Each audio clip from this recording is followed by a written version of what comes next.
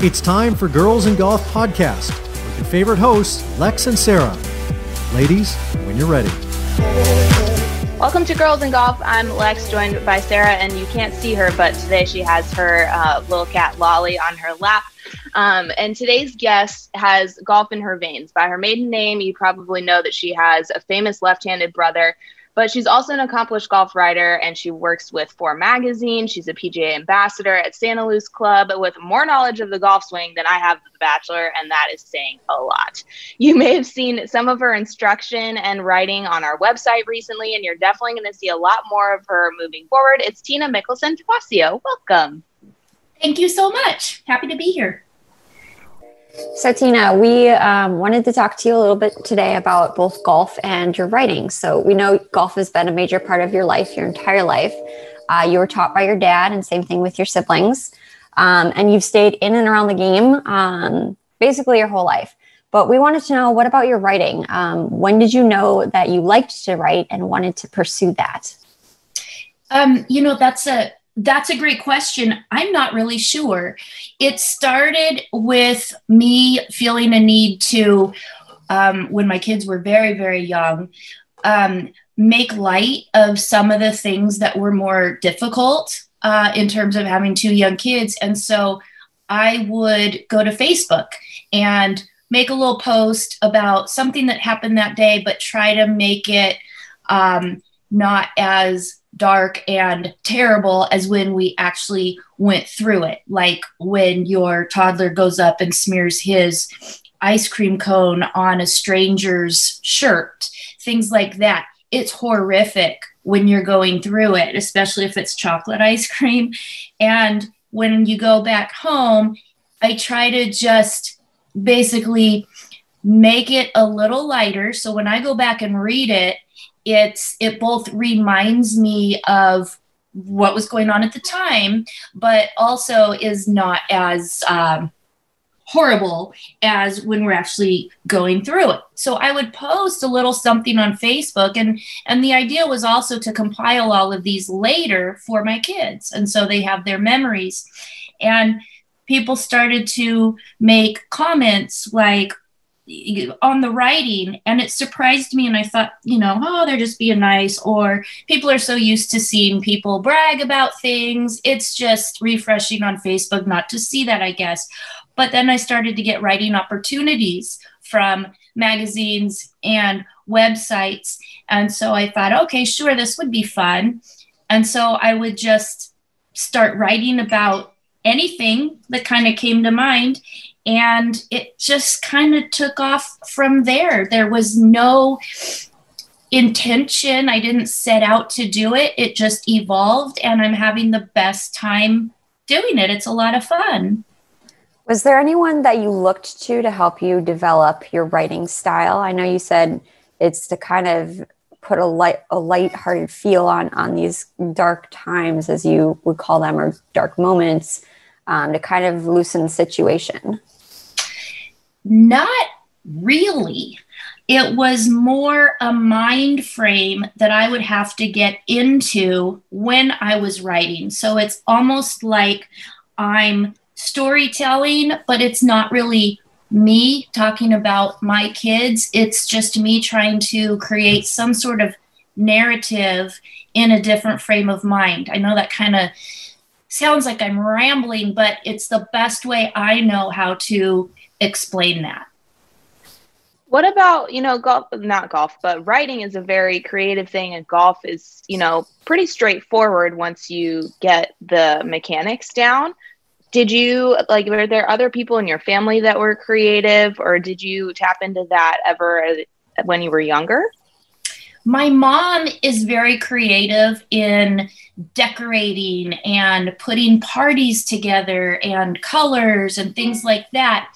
I never got that.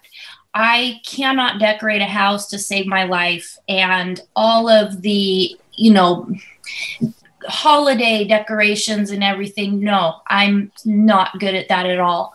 So I've never really considered myself to be very creative.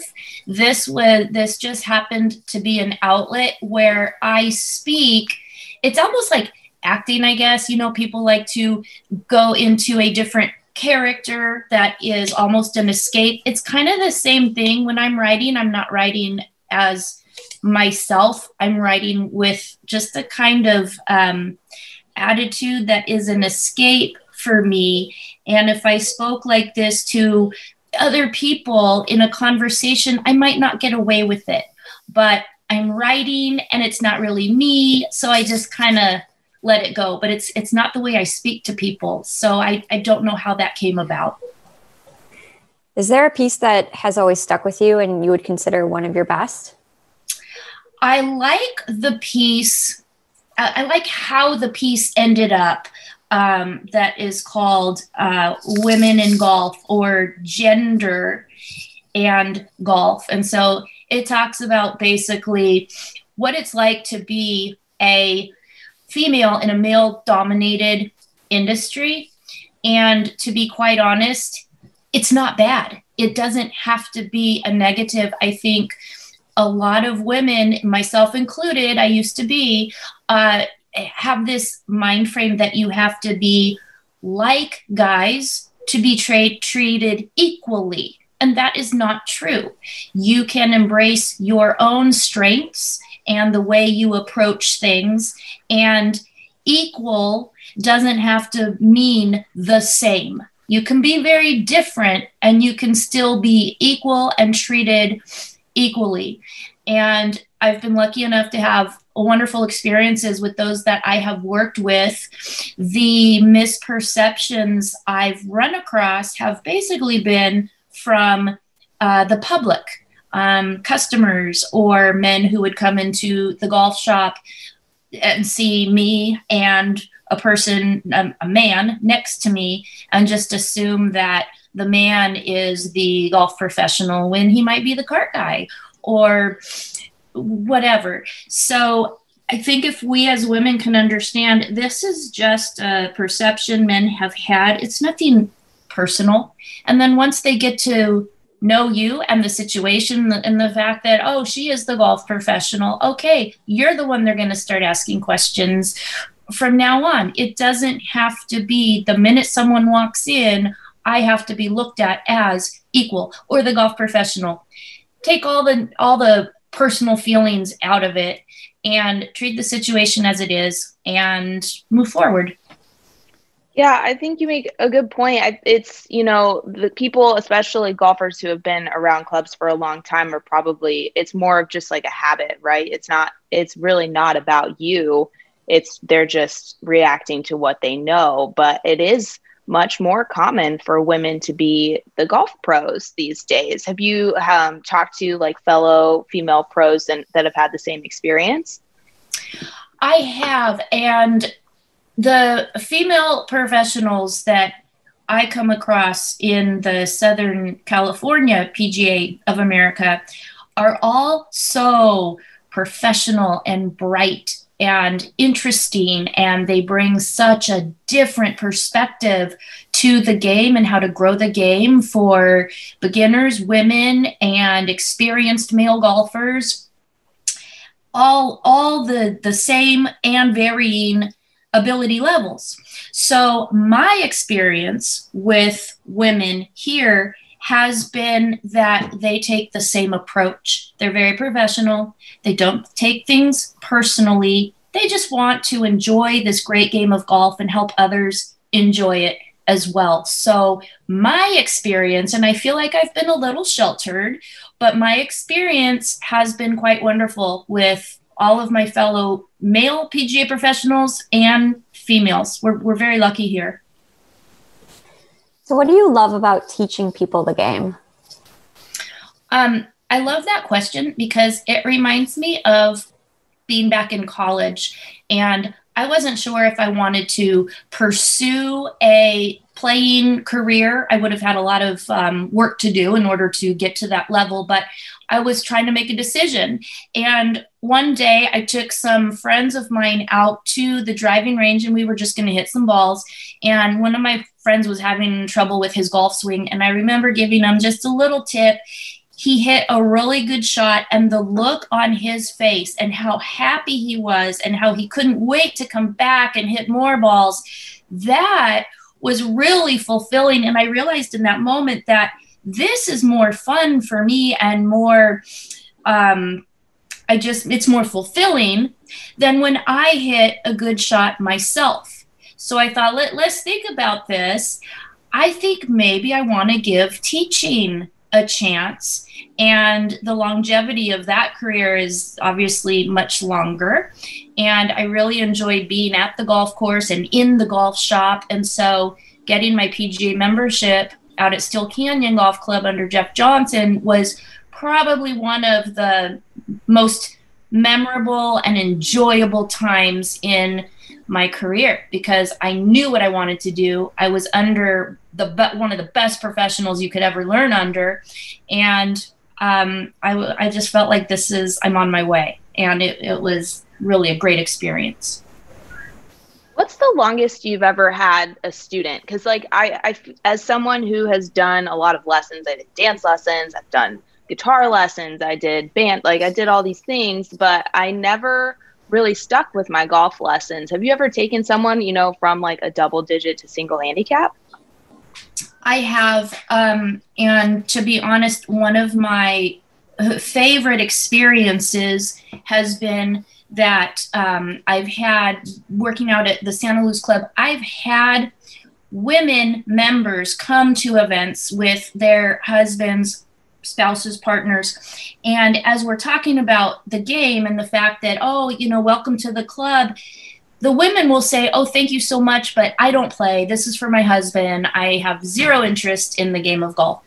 And so it's always fun because the membership director and I will look at each other and wink and say, okay, that's the one we're going to target. And so we will plan special clinics based on personality and just have a great time, have cocktails, appetizers, and a great lesson followed by the social aspect, because that's a big part of the game of golf.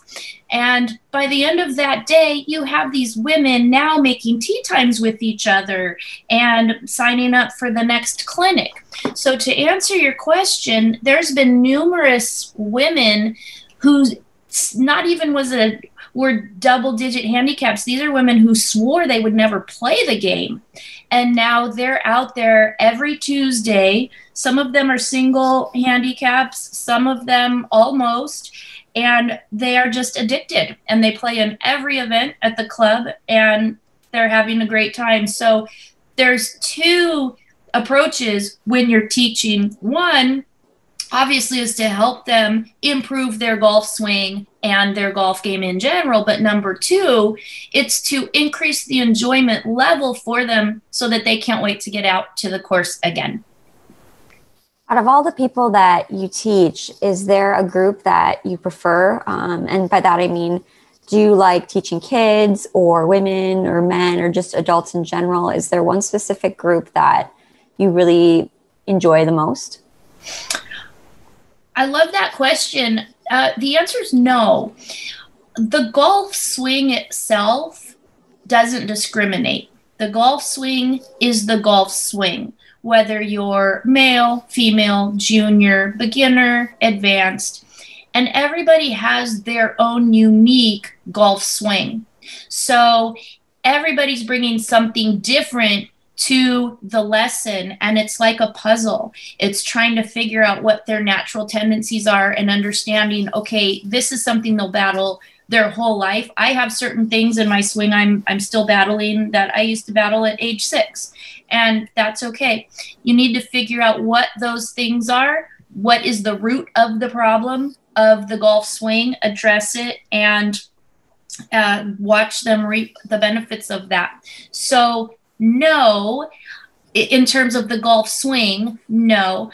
I really do enjoy bringing in new people who are either intimidated by the game or, again, swore they'd never play it, and try to get some sort of excitement and enjoyment level so that they're coming back.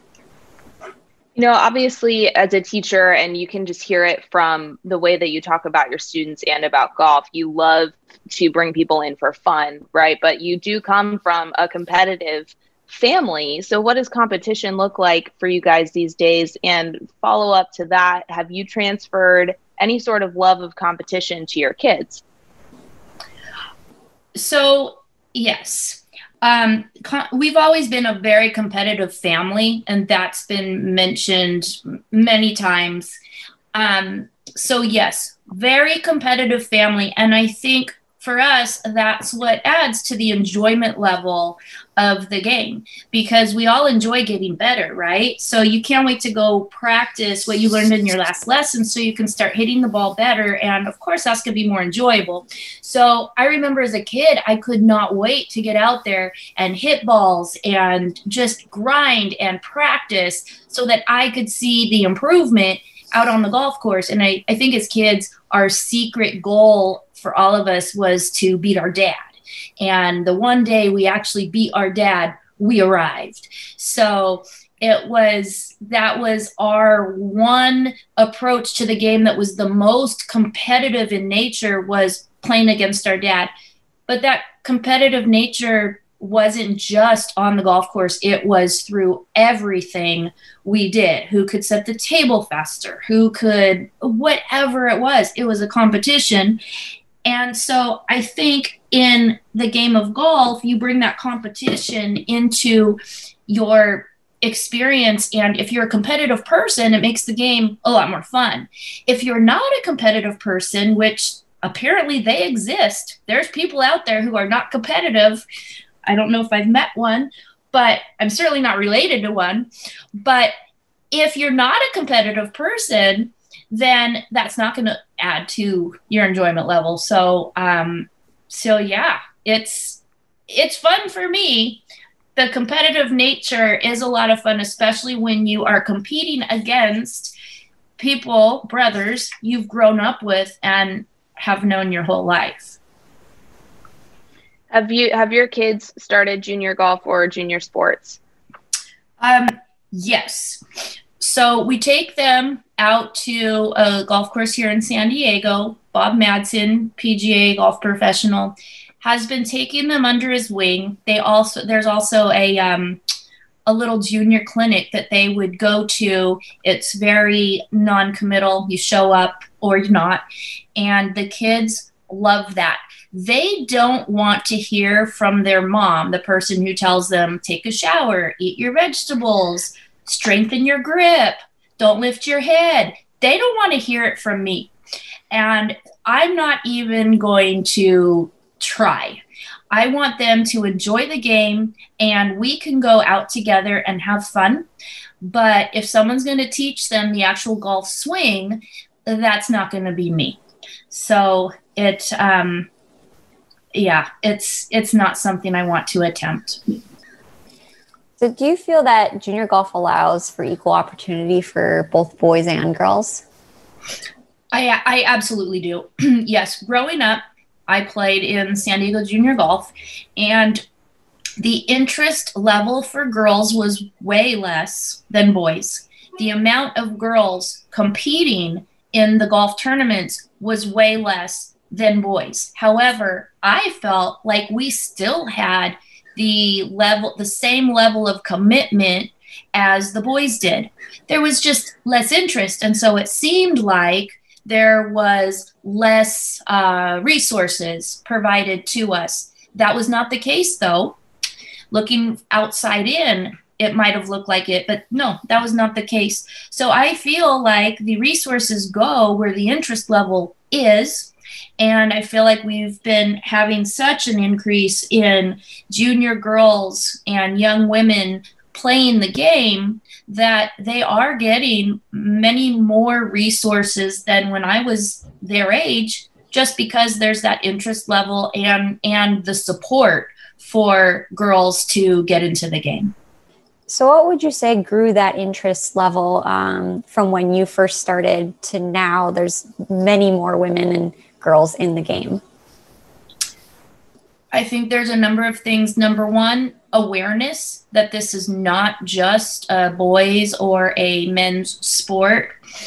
Number two, I know that when we were growing up, my dad was very interested in getting all of us kids involved in the game of golf. And having two brothers, my dad never treated me as the girl or my one daughter and my two sons. It was, I have three kids. He treated us all the same. I had to be able to change my oil on the car before I could go for my driving test, just like my brothers did. So I don't think that was super common back in those days, though. So as we grow up, we have more fathers bringing their daughters to the golf course. We have more resources available. We have golf clubs trying to grow the game and realizing that the area that we have the most opportunity for growth is with girls and women.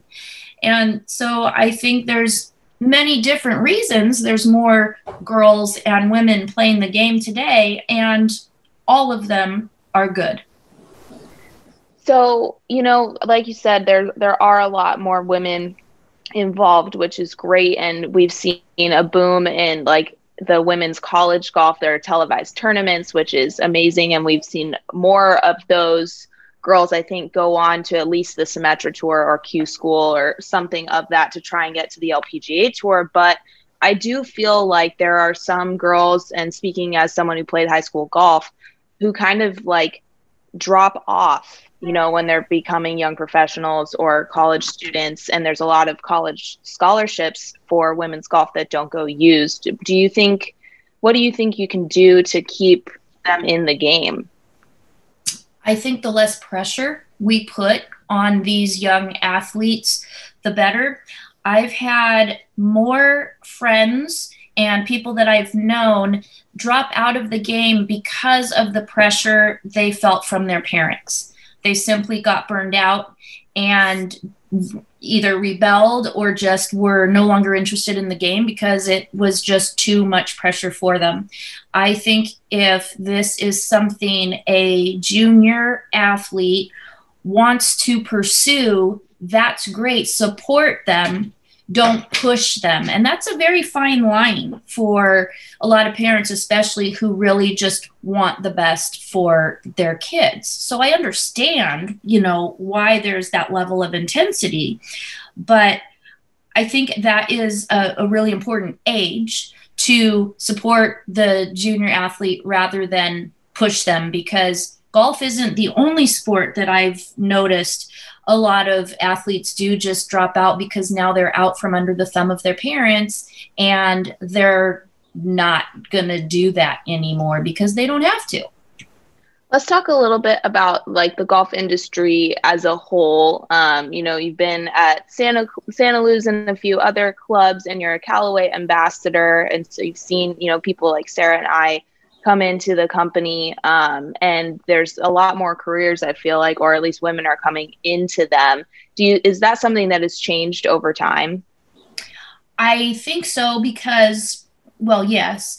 And I feel the reason is, again, because we're growing the game in the area of girls and women, you have a lot more perspectives that you want to bring into the golf industry, whether it be magazines, golf club manufacturing companies, certain private clubs. You want to make sure that you are making available the resources and the perks and the information and everything needed to support these women and girls in the game. So yeah, I've seen the amount of importance grow in terms of bringing women into this industry.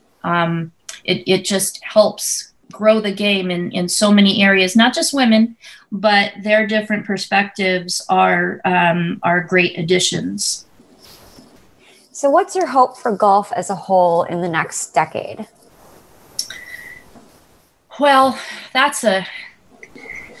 I just hope we're around for another decade the way things are going.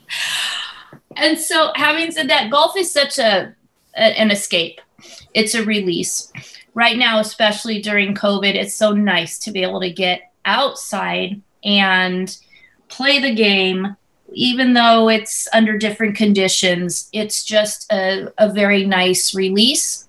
It's also a great way to spend time socially with others. Right now it's distanced. That's fine. You're still able to share this wonderful game, the outdoors, with people you want to be around.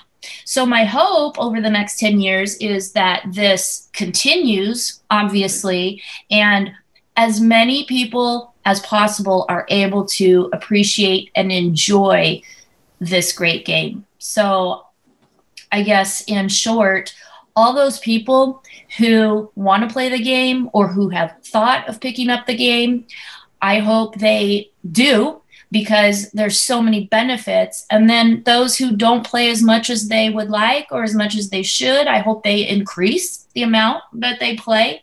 And because it's so healthy and good for people, I just hope that it grows and grows and grows. We definitely do too. And I think we've seen that people, you know, obviously in the state of the world, they can't go on vacation and stuff. And so they're channeling their money or their need to get out into something else. And that happens to be golf, which we're very happy about. And that's why we went ahead and launched the Big Bertha clubs and Big Bertha Revo, which we've had great feedback about from, you know, not only yourself, but also other female golfers. So we will hopefully keep getting people into the game, and we'll check in 10 years and see where we're at. Right.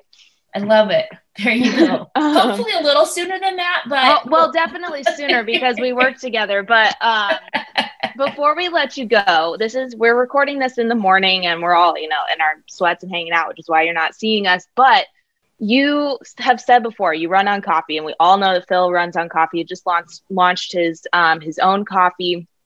But if you're excluding your brothers and your family tie to Phil's coffee, do you have a favorite local coffee in San Diego, or a favorite like flavor, like a Colombian roast, or what's the Hawaiian one? The Kona? Kona, like Kona blends or something that you can share with everyone? I love Bird Rock coffee. That's a given. Phil and I, we love to meet there. The one in Carmel Valley area, we'll meet there for coffee. We'll do our Torrey Pines hike, and then we'll come back for another coffee. It's just the best. I like a dark blend, and I am bad. I will do a lot of cream and a lot of sugar. I'm sorry, I just don't like drinking it black, even though I'm told that it's the way to go. But Bird Rock coffee. We've got a lot of really good little specialty coffee places in North Park, which is great.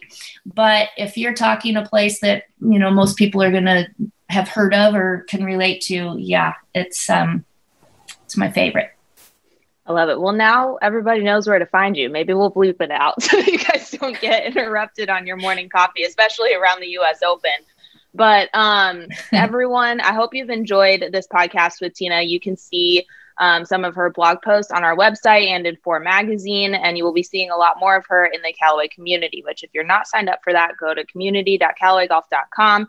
Sign up. It's free. You get instruction, you get Q&As, and there's giveaways, which is super fun. And if you want to follow Tina on Instagram or Twitter, it's at Tina_Mickelson PGA and at Tina Mickelson. Tina, I hope you have a great rest of your day, and we will see you soon. Thank you so much. This was so fun talking to you guys.